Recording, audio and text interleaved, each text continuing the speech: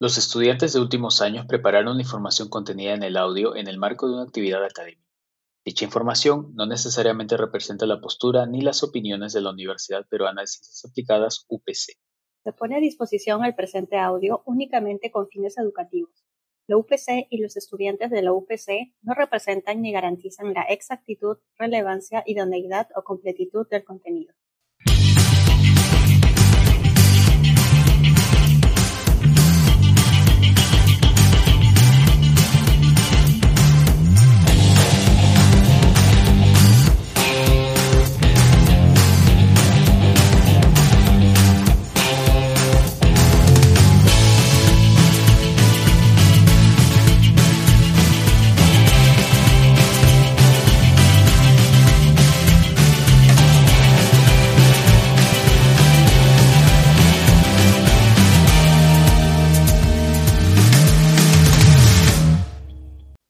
Hola a todos los que están escuchando este podcast. La entrevista del día de hoy está siendo dirigida por Nicole Vargas y la que les habla Brenda Lee. Ambas somos estudiantes de la carrera Traducción e Interpretación Profesional en la UPC y estamos cursando el 8º ciclo. El día de hoy vamos a entrevistar a una invitada muy especial, quien es Chi Neum. Ella es egresada de la misma carrera que nosotras y de la misma universidad. Chin actualmente trabaja en la empresa de ingeniería civil coreana Dohwa Engineering como traductora, intérprete y jefa del área de marketing. Chin también ha trabajado como gestora de proyectos de traducción, como intérprete, traductora comercial, técnica y legal, entre otros. Asimismo, participó como intérprete en reuniones de trabajo con diferentes ministerios y también con la Embajada de Corea. Además, trabaja como traductora especial, que quiere decir que está registrada y autorizada por el Ministerio de Relaciones Exteriores del Perú para realizar traducciones especiales en el idioma coreano. En la entrevista de hoy vamos a tocar temas como la habilidad emocional o habilidad blanda, la inteligencia emocional, la empatía y finalmente le pediremos un consejo a Chin para los estudiantes que van a egresar de la carrera. Bueno, ahora vamos a empezar con la entrevista. Hola, yo soy Nicole Vargas y te voy a hacer la primera pregunta. Esta está relacionada a tu trabajo y bueno, es en tu trabajo, ¿cuáles consideras que son las mejores maneras de comunicarse dentro de los equipos y entre los equipos? Bueno, yo trabajo en el área de marketing y trabajo con un equipo de 3 personas. Y luego, bueno, dentro del equipo de marketing somos dos mini equipos, equipo uno y equipo 2. Entonces, para nosotros hacer prácticamente el trabajo, o sea, nosotros trabajamos en conjunto. El equipo uno es el equipo de soporte, ese es el equipo en el que yo estoy, vemos todo lo que son las traducciones, interpretaciones, entre otros, y el equipo 2 es el equipo que arma las ofertas porque nosotros somos una empresa de ingeniería que participa en licitaciones públicas del Estado. Entonces, la comunicación es algo clave para nosotros. Dentro del equipo nosotros priorizamos mucho lo que es la comunicación directa, honesta y precisa, porque un error nuestro puede llevar a que perdamos una licitación, ¿no?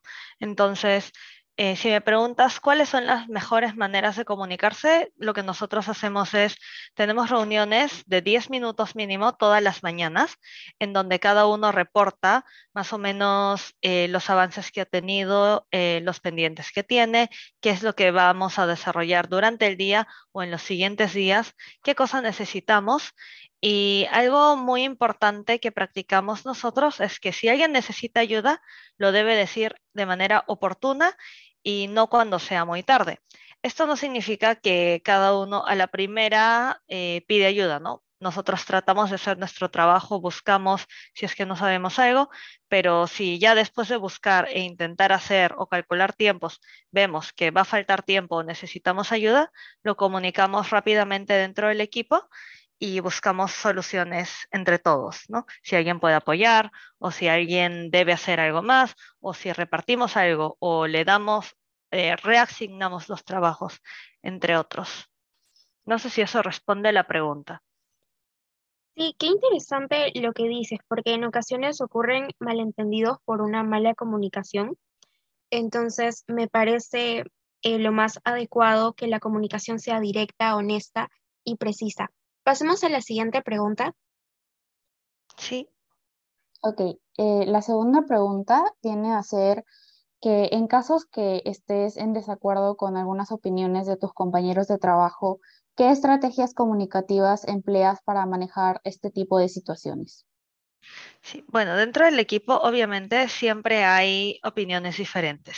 Lo que yo siempre trato de hacer es escuchar primero las opiniones de todas las personas y si tengo una opinión diferente, intento convencerlos con pruebas o argumentos válidos, tratando de ser bastante objetiva y trato de convencerlos. Y si no, les digo que me expliquen bien el por qué estarían opinando de manera diferente para que me convenzan a esa idea. Por lo general, a mí sí me gusta que la mayoría estemos de acuerdo con algo o que todos tratemos de estar lo más satisfechos posible.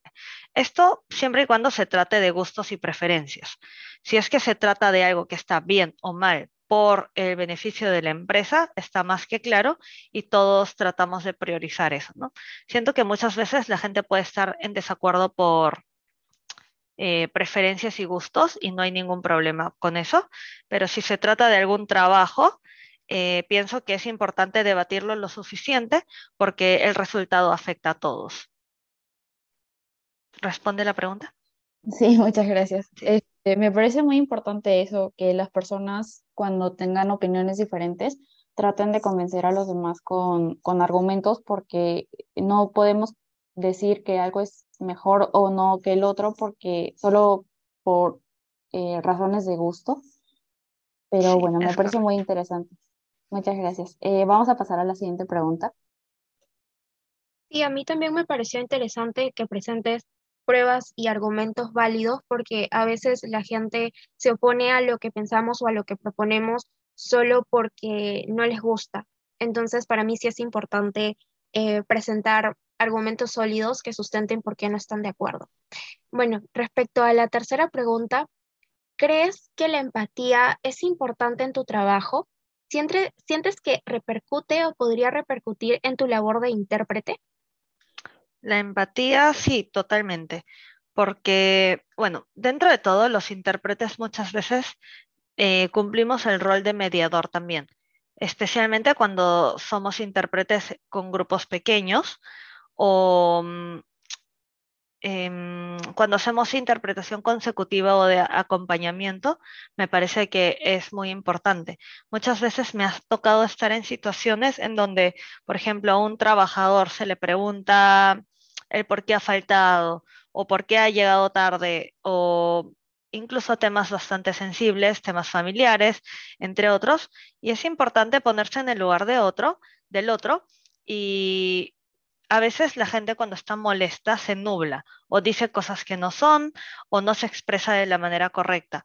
Entonces, tienes que entender eso y captar no solo el tema lingüístico o lo que se dice, ¿no? Sino qué trata de decir esta persona, qué trata de explicar esta persona con las palabras que ha dicho. Esto no significa que nosotros podamos cambiar el mensaje o que debamos interferir en la interacción, pero sí es muy importante la empatía para poder captar hasta todo el lenguaje que no es verbal, ¿no? El lenguaje corporal o el tono de voz, entre otros. Y me parece que es importante para poder hacer bien nuestro trabajo en sí. Sí, qué interesante lo que dices, porque a veces la gente cuando se enoja tiende a decir las cosas sin pensar, como dices, se nublan. Entonces, sí es importante también comprender y aprender a interpretar el lenguaje no verbal. Pasemos entonces a la siguiente pregunta. Sí, bueno, con respecto a lo anterior, yo también opino que siempre uno tiene que ponerse en los zapatos del otro para poder manejar situaciones y entender diferentes tipos de situaciones.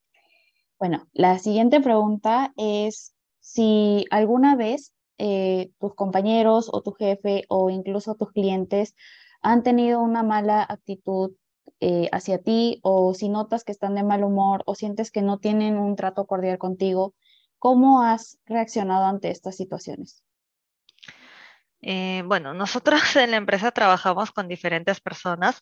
Hay gente bastante joven, hay gente temperamental, hay gente adulta, hay diferentes tipos de personas, ¿no? Y sí me ha ocurrido un par de veces en donde la gente está de mal humor, reacciona mal, y mi primera reacción es, dependiendo de qué situaciones ocurran, conversar con ellos y decirles, entiendo tu situación, o bueno, primero consultarles, ¿no? ¿Qué es lo que ha pasado? ¿Por qué están así? Me explican.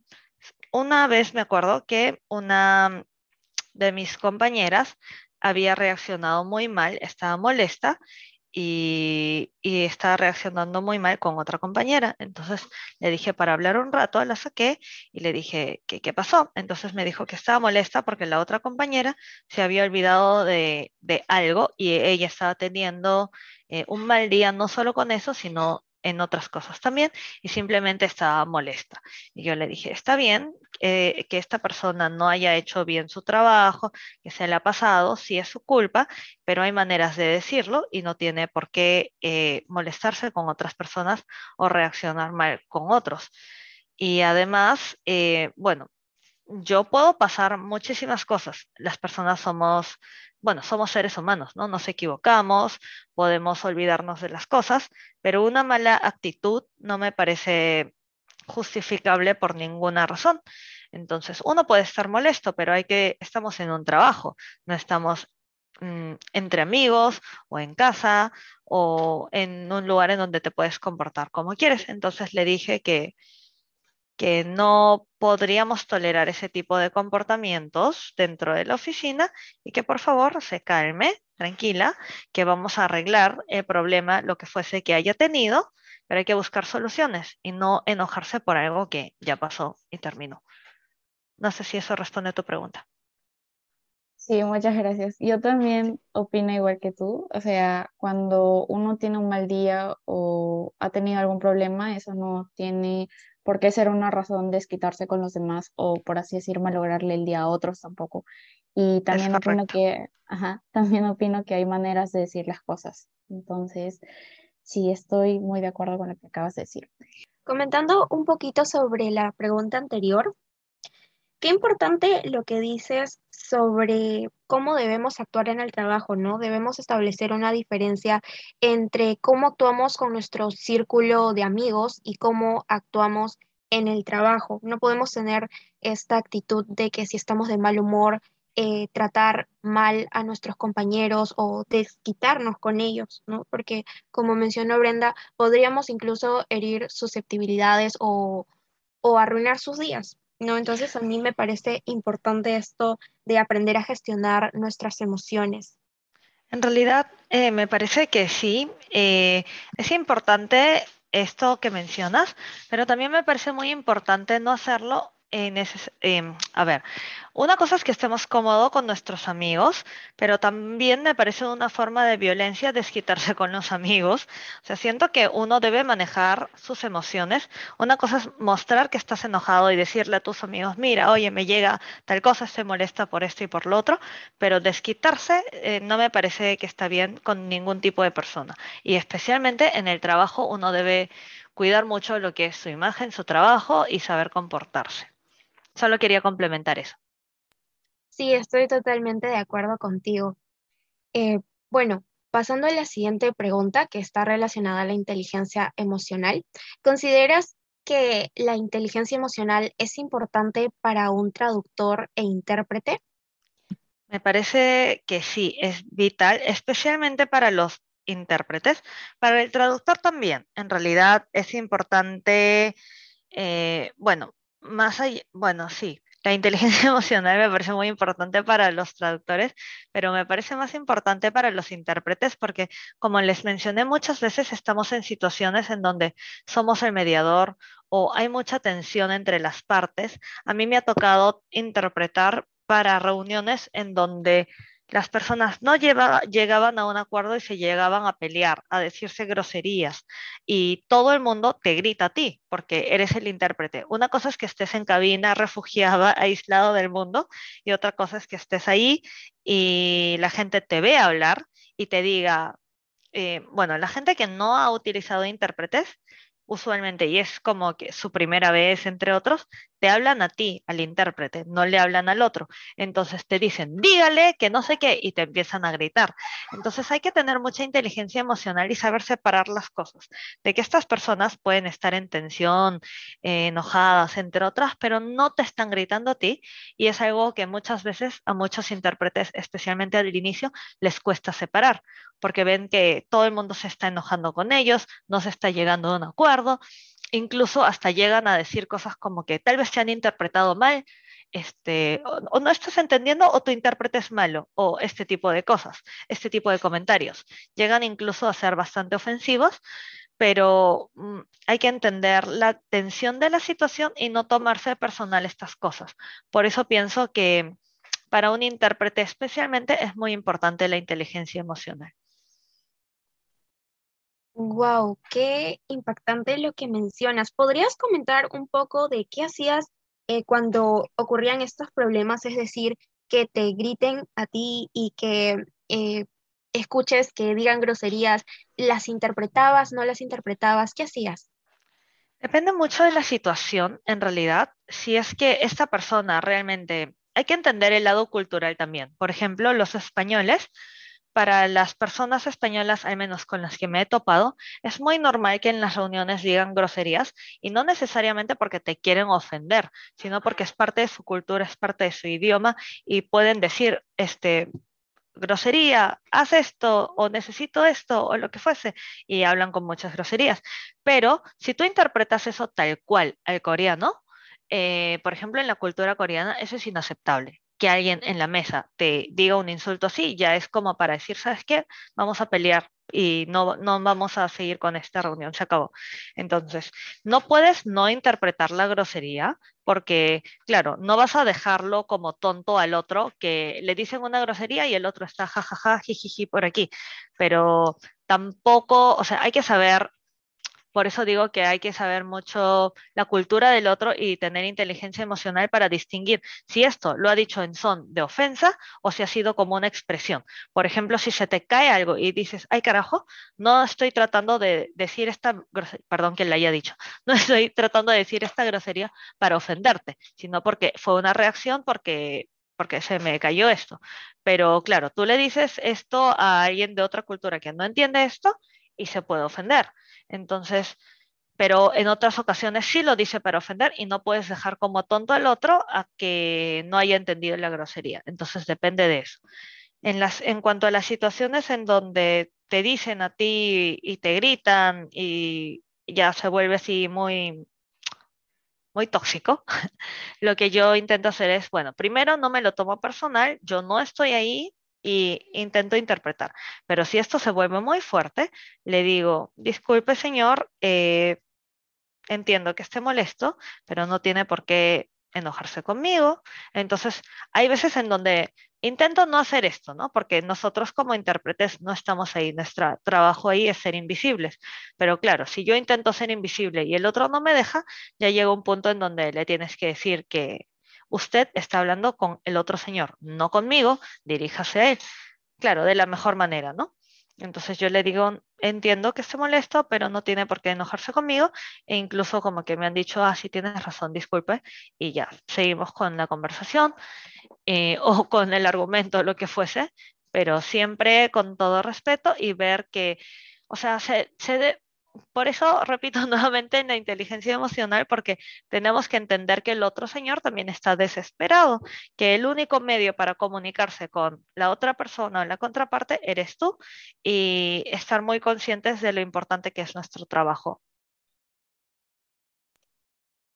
Sí, yo considero también que el lado cultural es bastante importante en la interpretación. También, como mencionas, ¿no? La diferencia entre culturas, porque, por ejemplo, en España y en Argentina y en Chile suelen decir bastantes lo que nosotros como peruanos consideraríamos groserías, ¿no? Pero esto es más que nada cultural.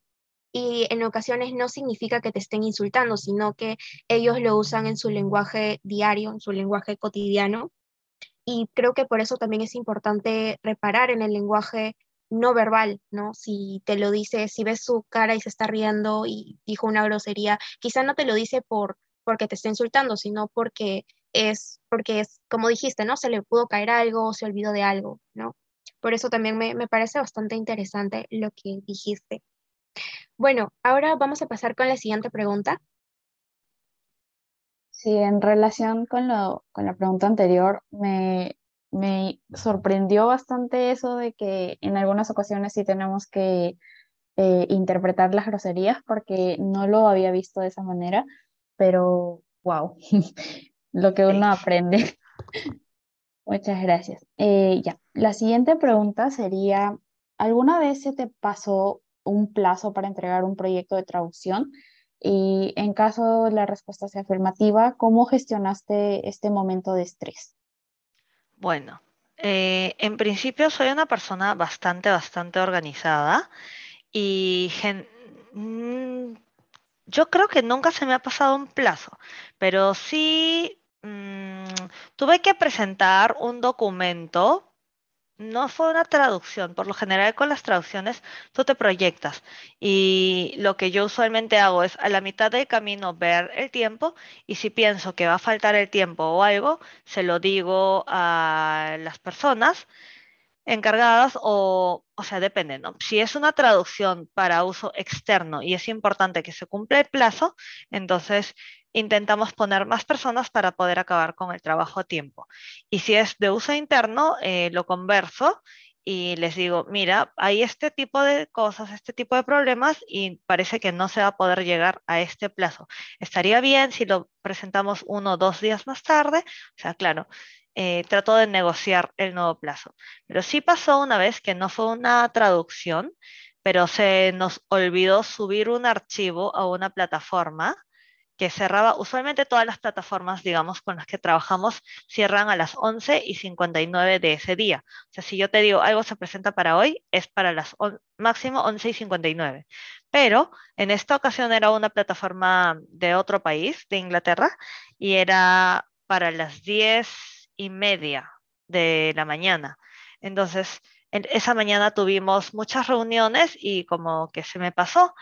Y bueno, cuando se te pasan cosas así, lo más importante es ser honesto, reportarlo a tiempo y buscar soluciones. Es según mi opinión. O sea, ocultar las cosas dentro de una empresa me parece lo peor que puedes hacer porque te conlleva a otro tipo de problemas. Entonces, lo que yo hice fue decirle a mi jefe directo, mira, pasó esto, si es mi culpa, no lo subí a tiempo, no. Y bueno, mi jefe era muy consciente de que en la mañana tuvimos muchas reuniones y pues mm, sí, no me quedó de otra y ya pues le dije, no, no se pudo hacer, voy a intentar llamar a los encargados de la plataforma, voy a enviar correo, igual lo voy a enviar por correo también, era para la inscripción de algo. Entonces le dije, y la próxima voy a intentar no, o sea, cuando hayan presentaciones así o inscripciones con tiempo, lo vamos a compartir, bueno, todo el equipo lo sabía, pero igual vamos a compartirlo para que haya un cross-check de al menos 3 personas y que todos nos aseguremos de que los archivos se suban cuando se deben. Y también vamos a procurar no esperar hasta el último día, sino hacerlo con anticipación. Entonces, bueno, mi jefe dijo, sí, hay que intentar hacer todo eso. Entonces llamé, al final no se pudo ya, no llamé y me dijeron, no, que el plazo está ahí, lo siento, no se puede hacer nada. Pero como era una inscripción, para la siguiente etapa, por alguna extraña razón, nos invitaron, así que no pasó nada. Pero sí, desde ese momento siempre tratamos de terminar lo antes posible, subir todo con días de anticipación, porque a veces incluso las plataformas se caen porque mucha gente intenta entrar, entre otros, y así hemos podido mejorar un poco también nuestro proceso interno.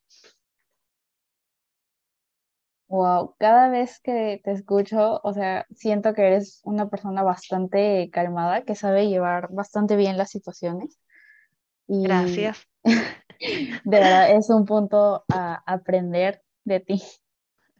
gracias. Es lo que te enseña la vida. Bueno, vamos a pasar a la siguiente pregunta. Sí, Sí, qué interesante lo que mencionaste respecto a no ocultar las cosas, ¿no? Porque tienes razón, eso en una empresa puede tener consecuencias bastante, bastante severas. bastante severas, ¿no? Te pueden despedir, eh, te pueden no volver a llamar de esa misma empresa y puede ser una empresa reconocida que, que quizá, no sé, entre empresas se pueden pasar la voz o conocen Sí, colegas que se pueden pasar la voz porque, como sabemos, el mundo de la traducción y la interpretación es bastante, bastante pequeño.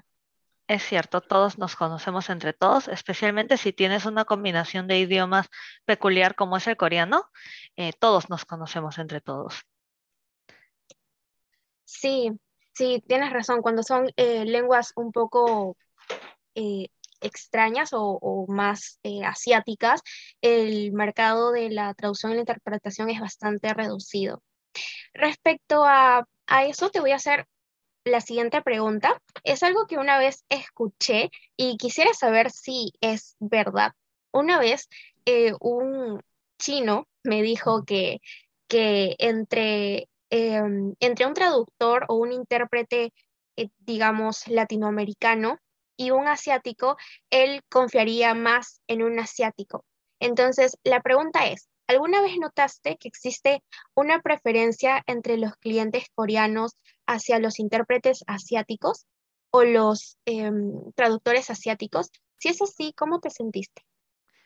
En principio, bueno, antes de responder a tu pregunta, es algo que he notado mucho, pero tenemos que tener mucho cuidado en cómo nos expresamos en relación a estos idiomas minoritarios, porque las palabras exótico o extraño pueden ser un poco ofensivos. Algunas personas se lo pueden tomar bastante personal.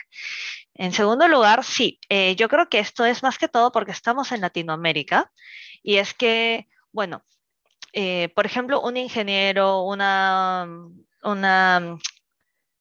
una enfermera, un doctor, quien sea, que sale de su país en principio y está en un país totalmente diferente, obviamente intenta buscar algo algo que le resulte familiar. Entonces, si es que te encuentras, es como cualquier peruano cuando viaja al exterior y se encuentra con otro peruano y es como que, ay, sí, somos peruanos y se siente como que, ah, ya, somos amigos, ya, algo así es lo que sienten las personas.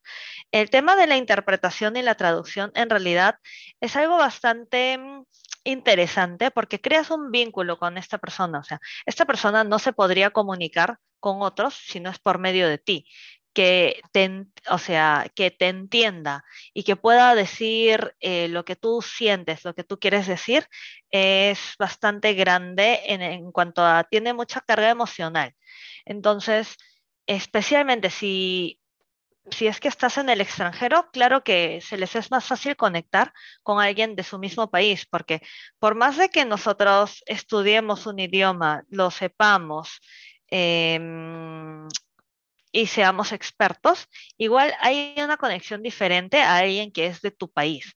O sea, por ejemplo, yo vivo acá en el Perú desde que yo tengo 3 años y si me preguntas si los peruanos me tratan como otra peruana más, pues no, totalmente falso.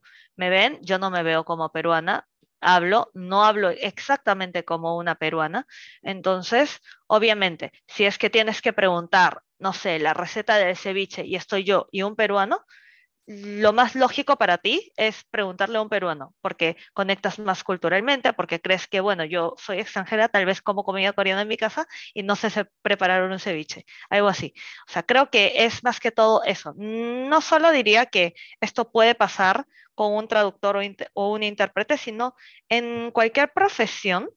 El tema de confiar más en las personas que te parecen más familiares o culturalmente más cerca a ti, creo que eso también influye mucho. Pero claro, el tema de la interpretación y la traducción crea aún más una dependencia, porque una cosa es cocinar, comer, salir, pasear, no sé, pero otra cosa es que tu único medio de comunicación para lo que fuese sea esta otra persona y dependas totalmente de esta persona. Entonces creo que por eso también, si la pregunta es si noto que existe una preferencia entre los clientes coreanos hacia intérpretes, no diría asiáticos ni siquiera, diría coreanos con coreanos, chinos con chinos, japoneses con japoneses, árabes con árabes, franceses con franceses, pues sí, existe claramente una preferencia. ¿Respondí a tu pregunta? Sí, qué Sí. interesante lo que mencionas, ¿no? Porque sí es cierto de que las personas suelen confiar en personas que les parecen más familiares, ¿no? Que sean del mismo país de origen. Entonces, pasamos a la siguiente pregunta.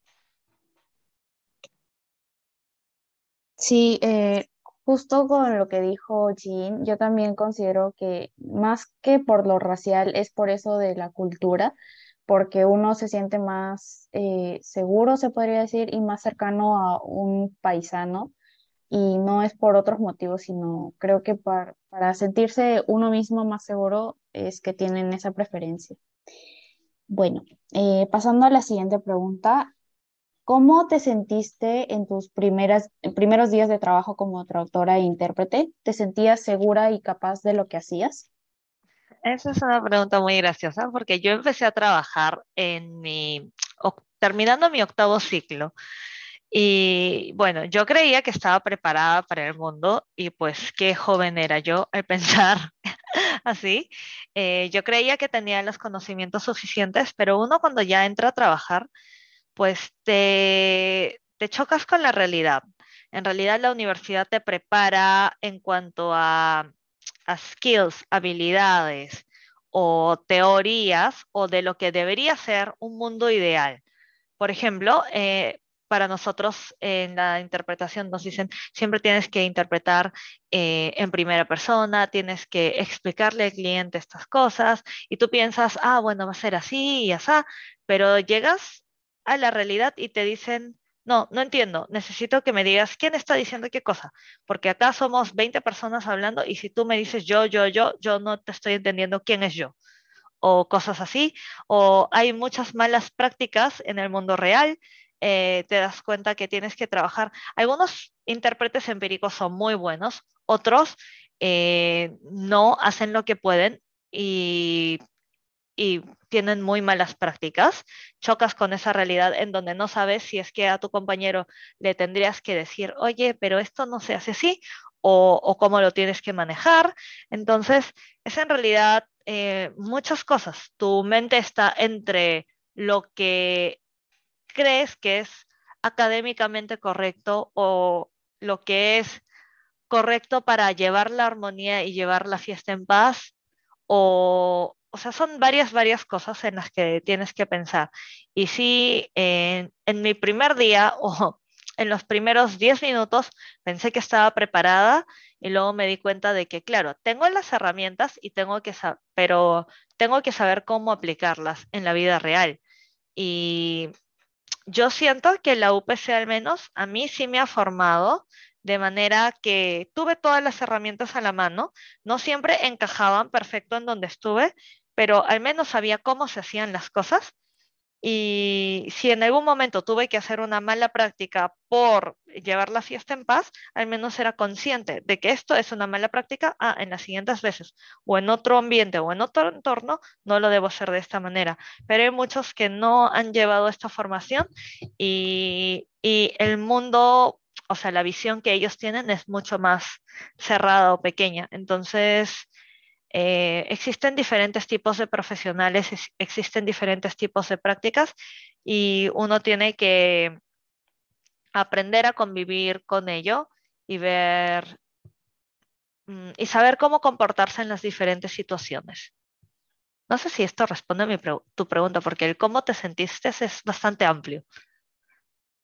No, sí, justo hablaste de lo que a muchos de nosotros nos interesa, los que estamos en últimos ciclos, porque algunos se gradúan, claro, pensando yo estoy preparada para el mundo, ¿no? Pero algunos también incluso se gradúan y siguen sintiendo que no están preparados, pero la realidad, o sea, uno va a aprender si está o no preparado cuando ya esté trabajando profesionalmente, ¿no?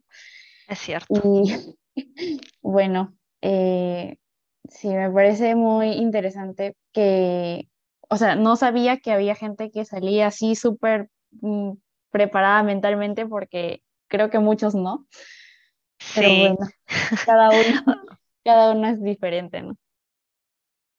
Sí, es que, bueno, en nuestro caso, y digo nuestro porque pienso que tal vez te ha pasado o tal vez no, es que los hijos de inmigrantes hemos sido intérpretes pues desde que tenemos 10 años. Prácticamente tu mamá te dice, oye, necesito hacer un reclamo en Movistar, ¿puedes ir a hablar o algo así? Sí, Entonces decía, bueno, puede ser algo así, pero la realidad con la que te enfrentas es totalmente diferente y dices, ay, no, esto no es así. sí, es totalmente otro mundo, muy Sí. diferente. Pero bueno, pasamos a la siguiente pregunta. Sí, comentando un poquito de la pregunta anterior, qué importante también es aprender a enfrentar eh, la realidad, ¿no? Porque en la realidad uno como intérprete o como traductor puede encontrar a bastantes personas que realizan esta labor y son empíricas. Y a veces uno quizá no está de acuerdo porque en la universidad enfrentamos una educación diferente, ¿no? Nos forman para ser traductores y nos forman también para ser intérpretes. Entonces, a veces qué difícil puede ser decirles a la persona, oye, esto no se hace así, quizá podrías hacerlo de esta manera, ¿no? Porque no sabemos cómo esa persona va a reaccionar, ¿verdad? Sí, es Em, entonces, pasemos a la siguiente pregunta, es, ¿cómo te sentiste cuando volviste a trabajar en la oficina después de haber trabajado en casa durante varios meses? ¿Te adaptaste bien a los nuevos cambios? Bueno, en sí nosotros desde la cuarentena hemos hecho trabajo remoto y hemos estado en constante comunicación por teléfono, entre otros, pero la verdad es que nuestro sector fue uno de los primeros en salir a trabajar nuevamente, porque somos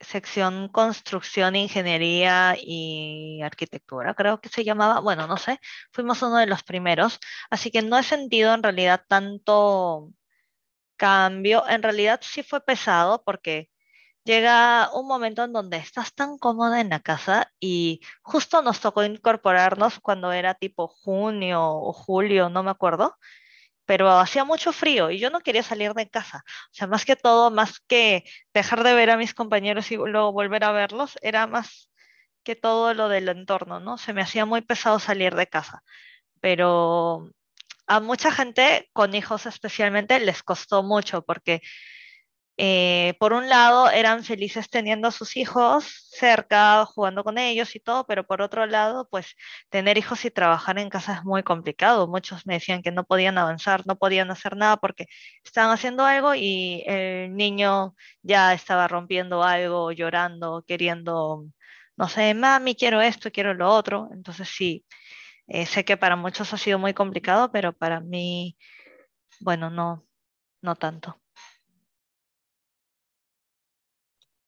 Sí, esto de la pandemia nos afectó a todos porque al menos en mi casa yo tengo hermanos y tengo mascotas, ¿no? Entonces hay interrupciones que uno no puede evitar, ¿no? Que uno puede estar trabajando o está en clases, te tocan el timbre, ladra el perro. Entonces son cositas con las que hemos tenido que aprender a lidiar y a enfrentar, ¿no? Y más que nada también creo que es cuestión de empatía, porque al menos en mis clases de interpretación escuchaban que me tocaban el timbre o que ladraban mis perros y la profe me decía, tranquila, anda, regresa y luego haces la interpretación, ¿no? Entonces creo que también en este punto la empatía de parte de los profesores o de los compañeros de trabajo o de el mismo jefe es bastante importante. Es totalmente correcto, tienes mucha razón. Es eso, siempre uno tratar de ponerse en los zapatos del otro y igual, el objetivo no es criticar a alguien o decirle al otro qué hizo mal, sino es, especialmente en una empresa, es trabajar por objetivos, por metas y conseguir los resultados que queremos.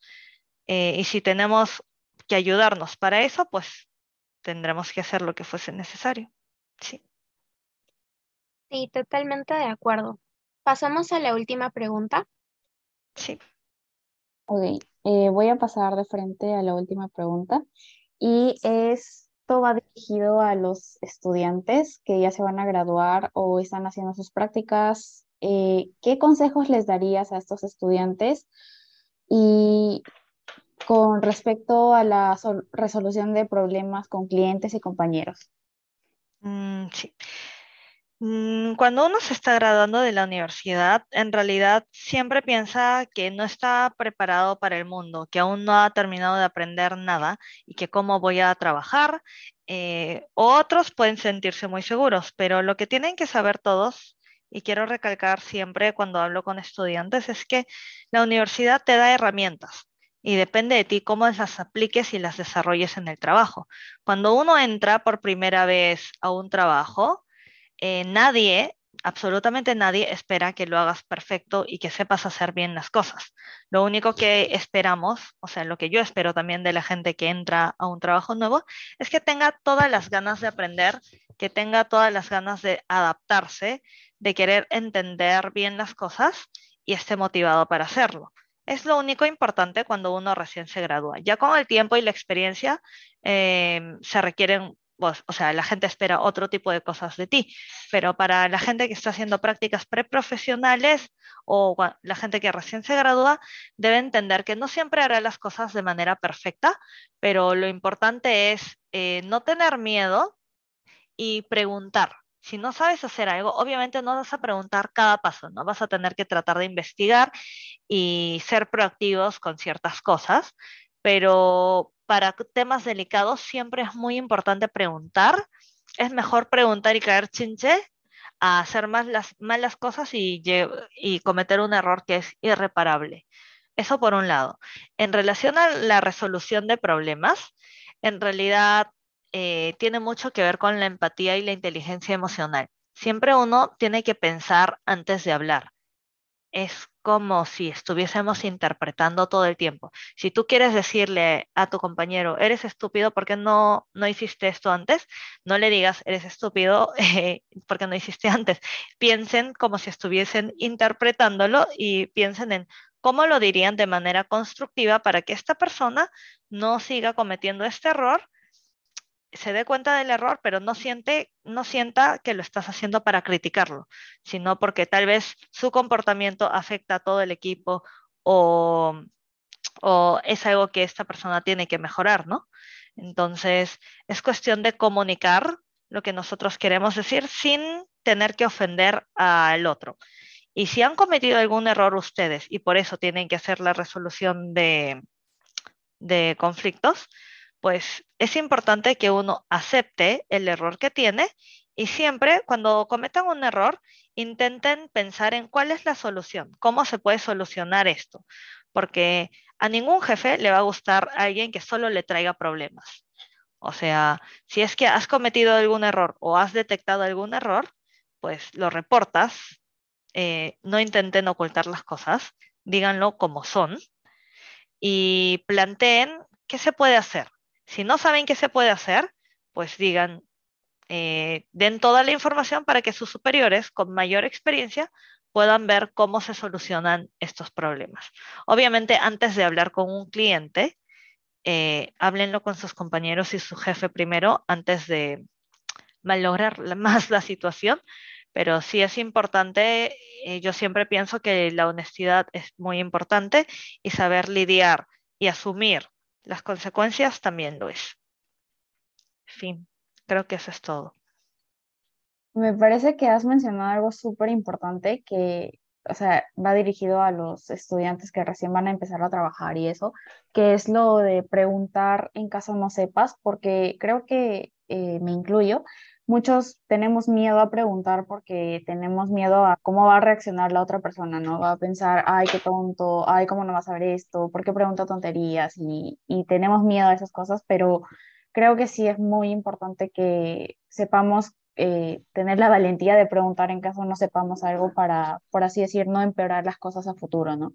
Y también me parece muy importante eso de saber, bueno, todos podemos cometer errores, pero la diferencia es cuando uno sabe, busca una solución para resolver ese problema luego de aceptarlo, porque hay gente que no acepta su error y se pone terca y no acepta, ¿no? Y Pero eso esto de empeora buscar las unos, cosas. sí, empeora las cosas. Y por eso me parece importante también buscar una solución y no quedarte así de brazos cruzados.